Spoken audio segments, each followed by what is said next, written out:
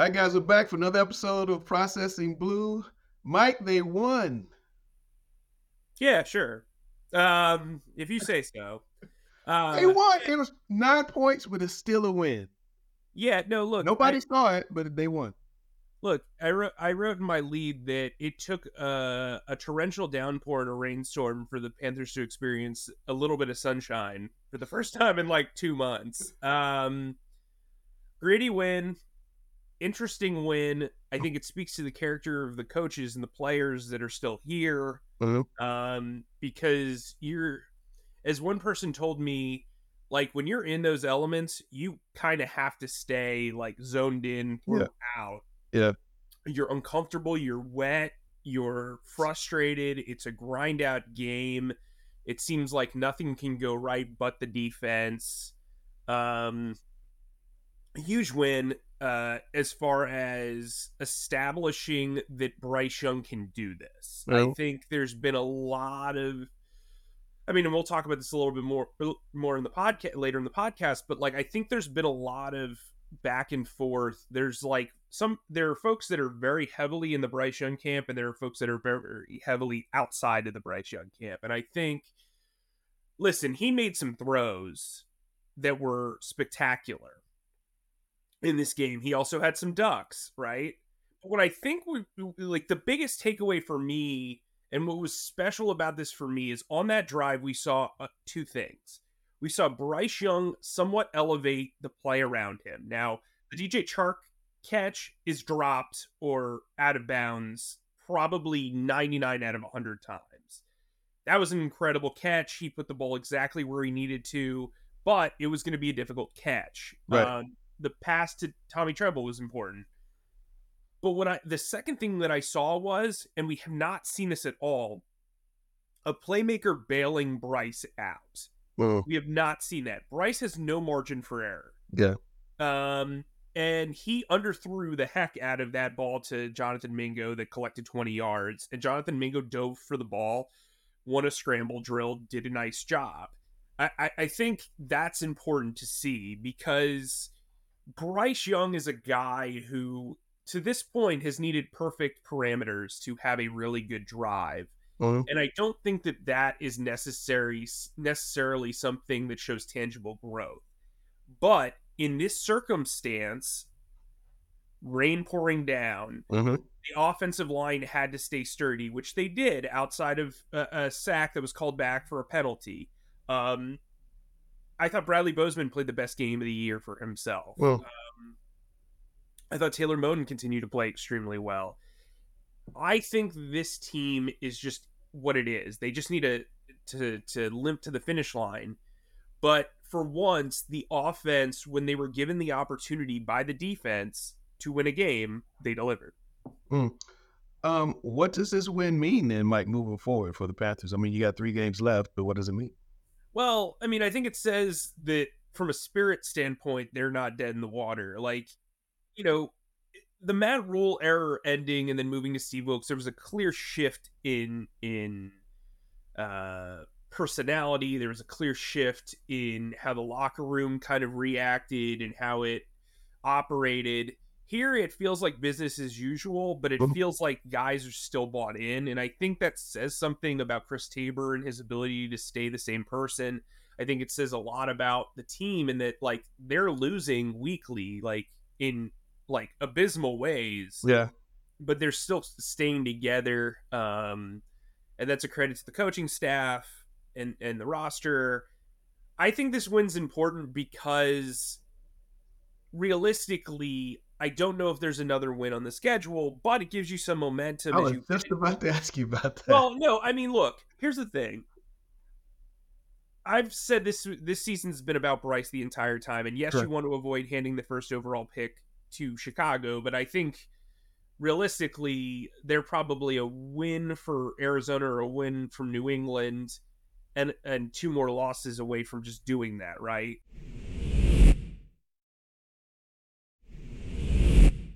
The masses need to see that Bryce can have one of those games because, truthfully, they're undrafted rookie quarterbacks.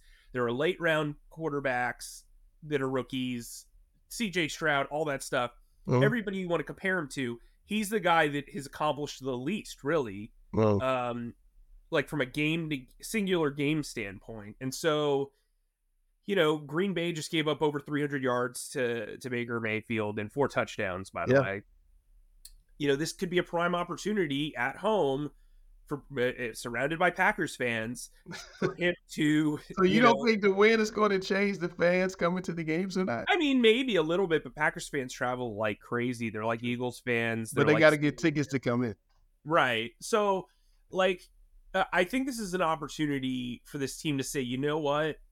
We have some talent here. We can put together a drive. Let's go put together a game. And I think, they're going to play Green Bay, who their defense is struggling. They're going to Well, play the Jaguars, who seem to like step on their tails almost every single week over the last month. And then they're going to play Tampa Bay, who is kind of like this Jacqueline Hyde style team that never one know week what's they'll going show on. up and play really well, the next week they'll be awful. And so look, if they can go 2-3 in these next couple of games, in these or two, excuse me, two and Two one and one. Yeah. in these 3 games, I think that says a lot about the foundational pieces on the roster. JC Horn is back; he's playing extremely well. Well, Derek Brown, who we'll talk about later, is playing extremely well. The well, defense in general is playing. I mean, they only allowed one scoring drive, yeah. and really that was based off of like 3 plays. So, I think there was a lot to take away from like a morality standpoint, from a morale standpoint, excuse me, and from a confidence standpoint. And really, that's all you can kind of tip your hat, lean your hat on, because there's nothing else to play for. The Packers lost 2 in a row. The Jaguars lost 3 in a row. I mean, is it realistic to think that the Panthers could have a 3-game winning streak going into Tampa Bay? Well, I'm certainly not picking them. There's a reason why I'm last in our in our 4-man picks competition. I mean, I'd look. They won by 2 points against a mediocre Falcons team. Get this, they've scored 24 points total in their 2 wins this season. Yeah, I mean, look, this team has not scored 20 points since the bye. Like it's a bad offense, and it's not going to get better until somebody new comes in. And I don't know how much it's on Thomas Brown, but he's certainly not helping some of the play calling. But he called a great final drive, but like, man, if I have to see a shotgun run on 3rd and 1 or 4th and 1 again, I'm just gonna But flip over my notes and but say, hey, they're gonna punt. but Mike, what was so different? Let's rewind way back to the Seattle game when they did move the ball, they did score. What has been so different between that game and the rest of them? Man, you are like big on the veteran experience, just like you are here. Andy Dalton, man. I mean, I think, look, Andy Dalton knows what he's doing. There's no panic in him. He's been a starter in this league for over a decade. Mhm. Like he's just used to it. I also think Seattle's passing defense was terrible at the time. I mean, we talked about it all week that week. Um, Look, I mean, I hear you. Like, it's it's one of those things where Frank Reich was calling the plays for a veteran quarterback. It was a little bit different, and I think he was successful. And I think people are right to point to that one game and say, look, well, the offense operate well. They still lost, They uh, did. and lost by quite a bit. They did. So I think that was the only game that they eclipsed 20 points where they were not playing against prevent defense. Uh, and so yeah, you could argue. Look, I said when they signed Andy Dalton, he was the perfect bridge quarterback, but everybody was like, no, if they draft somebody first overall, well, Bryce has got to start right away. No, he didn't. No, he didn't. Why? Why? Like, what tangible expectation did you have that could have been met with him not starting the first 3 games of the season or the True. first 5 games of the season and True. then playing? Like, I just, to me, they had so many opportunities to go to Andy No. and they haven't. And No. so now you're kind of stuck. And if you were to move to Andy now, it would be a pretty transparent It'd be a view shot. that you Yeah. that you want to save giving up the first overall pick. Like, that's really what it would be. I mean, Yeah. I don't really know what more there is to do. Bryce just led this game-winning drive. I don't know. They're in a lose-lose situation no matter what.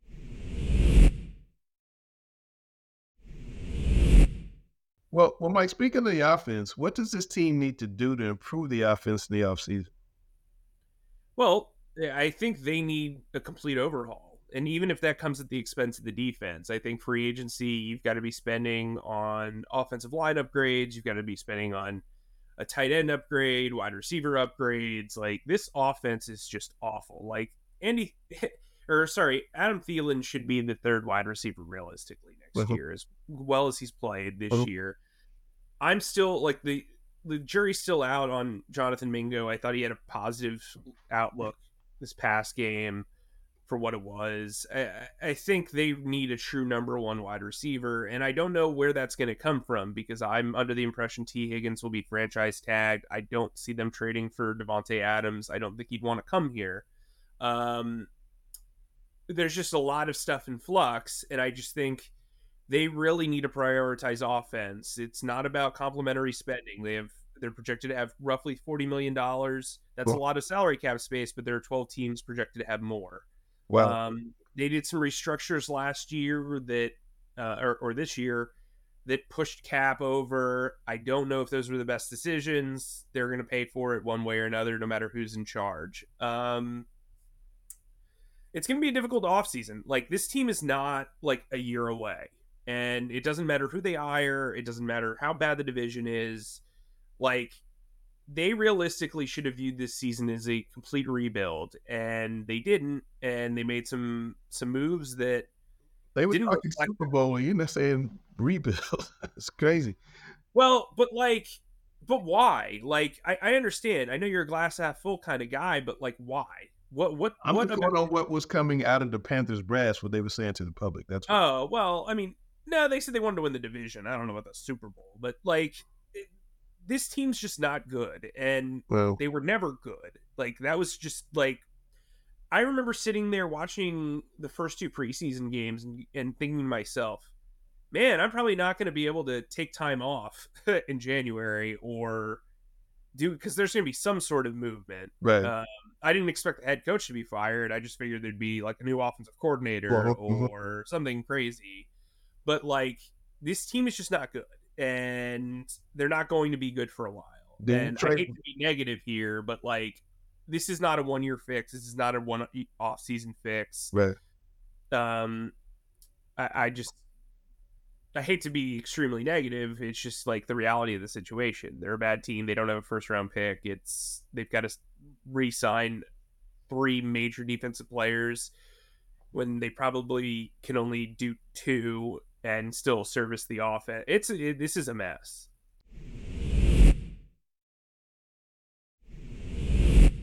Do you try to trade back into the first round? I wouldn't try. I wouldn't use like their second round pick to trade into the first round. That's like a bad allocation of resources unless there's somebody who falls that you feel like you Well, it's have to going to be get. 33. Yeah. Right. But 33 is an extremely valuable pick. Yes, absolutely. Just like I criticize them for not trading back from 39 because the top 40 pick can get you a lot of juice. Mhm. If I were them, I would trade back to get more picks. Like, this is again, this is a multi-year rebuild. Now, if you say to me, well, Brian Burns is franchise tagged and he can't agree to a contract extension, and you can trade him for a one, sure. I would be pro that. You can't be this bad and not have a first round pick. It's whatever. But you also you shouldn't cut off your nose to spite your face either. You shouldn't be giving up more draft picks to trade up into the first round. Like, we saw it this year. A lot of stuff tangibly happens where it's cyclical, right? So you trade up all this stuff for Bryce Young. So your extra picks are gone from the San Francisco trade. Then you sit at 39 because you feel like this is a must-have wide receiver, even though anybody from the outside could have told you he was a project that probably would have been around the mid-50s.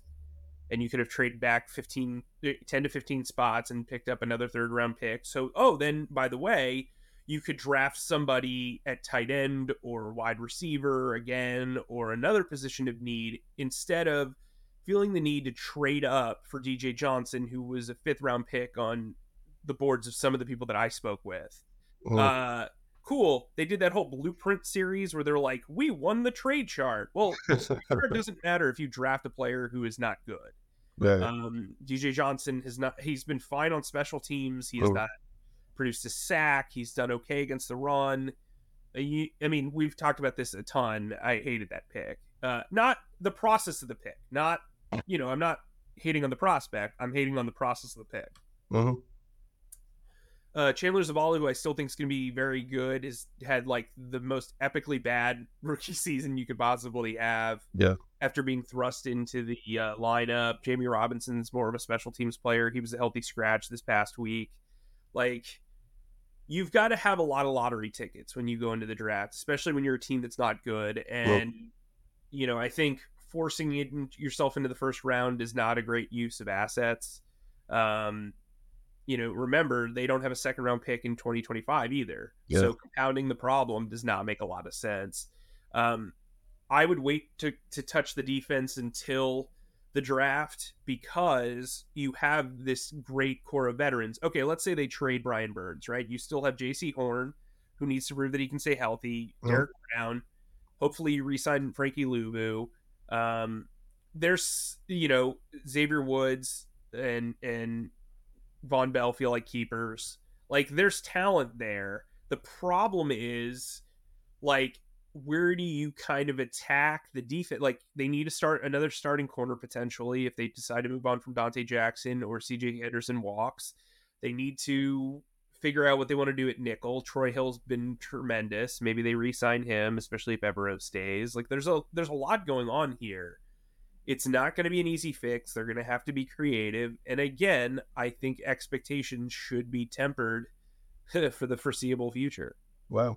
Evero, do you buy him as legitimate head coach candidate? I think he's a legitimate head coach candidate. I don't know if he will be here. It does kind of seem like they want to go offense again. Just everything I've heard. That said, I think that's foolish. I think you should never try to put somebody in a box and make that what you hire. That's what you did with Frank Reich. You're like, oh, I want a QB guru and an offensive wizard or whatever. And then he comes out and does the exact opposite of what you intended to do. And so you need a leader of men. You need a person who can rally the troops, who can restore order, who can have a long-term vision, who can be here for several years. Mm-hmm. And that's, that should be a wide open search. Evero is a guy who has come in. He's dealt with a plethora of injuries everywhere. I think every member of the secondary has missed multiple games due to injury or what have you. And then, he's working with Derek Brown and a bunch of people no one's ever heard of up front. And they're playing better against the run over the last few weeks. Linebacker, they lost Shaq Thompson after almost immediately. Like, they've been through the ringer on defense, and Evero has been able to, save the group in a lot of ways. And I think that speaks to him. Then again, you say to yourself, well, some guys are just coordinators. And I mean that in a general sense. I'm not saying that's Evero. Right. I just think you've got this great young coach. And if you want to keep him, I mean, chances are, he's going to get interviews for head coaching jobs again. He's seen the league as a really sharp guy and a guy who's on the rise. Maybe, you've been able to scout him for an entire year. Yeah. He should be a heavy favorite in the candidate race, and I just don't get the feeling that they really want to do that. Who do you think will be the favorites of the candidate race? And if Mike Tomlin is not with Pittsburgh next year, would he be one of them? I don't know. Would he want to come here? That's the question. Like, that's always the question. Like, Ben Johnson's going to be high on their list. Yeah. I expect, if they do open up the search to stuff outside of offense, Dan Quinn's going to be the belle of the ball this offseason. He's going to get another head coaching job. I think, like, the Belichick stuff is interesting, but he's older and Tepper wants a long-term fix. Yeah. Belichick's a great coach still. He's a terrible personnel man. So it's a matter of overcoming that. You Well, know, he honestly has a pretty comparable draft record to the Panthers over the last several years, honestly. yeah. I think the last guy that Belichick signed who was a top 3 pick was DeMar Hamlin, or not DeMar Hamlin, excuse me, Deron Harmon. Well, And he was a 3rd round pick in like 2010. So like time ago, yeah. it's been a while. And so I think when you look at him, he's kind of aged out, I think, of the process. Do they want to hire a VP of football operations? Do they want to keep Scott Fitter? I think all of that stuff matters when you look at the head coaching search. I can't remember if I mentioned this on a previous podcast, but to me, Frank Smith is a guy they should look at. He's a guy who does a lot of the operational stuff behind the scenes for the Miami Dolphins. Well, I've gotten a lot of positive feedback about him. I think having a CEO head coach is not the wrong way to go, especially if he's a good leader of men, well, and the rest will follow. And you hire a young offensive mind. If you lose him in 2 years, well, that means you're having success. So, I don't know. I think this is going to be a wide open race. I think they need to do a very good job of filtering out the system, whether that means hiring a search firm or, you know, hiring a football czar at the top to be the go-between between Tepper and the front office. perfect world. When would that guy be in place? Well, I mean, you know, after the season. I mean, like, I think that's, you know, you've built up this personnel department for 4 years, like trying to piece it together. So Well, to blow it up before the draft doesn't seem all that intelligent, especially when you're going to use their scouting reports anyways. That's typically how it goes. yeah. So, you know, putting somebody in place to then make a decision on Scott Fitterer and company after the draft makes sense. I think it's a matter of getting them in here before free agency, before the combine, and really kind of, you know, planting the flag up top. All right. Well, now it's time for my favorite part of the show. I know you got something teed up. It's time for case takes. All right, so it's time to recognize the greatness of Derek Brown. Okay, this guy, you know, is playing on a defensive line where he's playing 4 technique. Now, 4 technique, unlike a regular defensive end position, is a read and react position. And not to get too X's and O's with you, you're typically not an attacker as a traditional 4 technique. You're playing inside leverage, you're reading the block, and then you're reacting. So think about that for a second. Instead of immediately being in attack mode, you have to see what the play is and then attack, right? A lot of teams that have pass rushers, they just go and they stop the run to the pass. And so, you know, what Derek Brown's been able to do, you know, sack numbers aside, he's getting tons of. I think PFF has him at 23 pressures, 41 stops. Those 41 stops, I believe, lead all inside defensive linemen in the league. He's just, I mean, he's dominant, and you see it on every play. And you know a great player is great when he affects the play and he's not even near the ball. And if you watch Derek Brown, he's constantly affecting the play, whether he's near the ball or not. He's making plays for other people. He's a special player. I don't care about what the sack stats say. This dude is a top 10 defensive tackle in the league, maybe a top 5 guy. Well, He's had an incredible year. I think he's doing a lot of great work under Todd Wash. They seem extremely happy with him. And frankly, I would extend him before I extended Brian Burns based on performance this year. okay. So, look, I mean, again, the sacks aren't there, but there's more to pass rush than sacks. There's pressures. There's, you know, drawing doubles. They're setting the stage for other pass rushers. Like, he does everything. He takes on additional blocks. He moves guys out of the way. He's batting up passes left and right.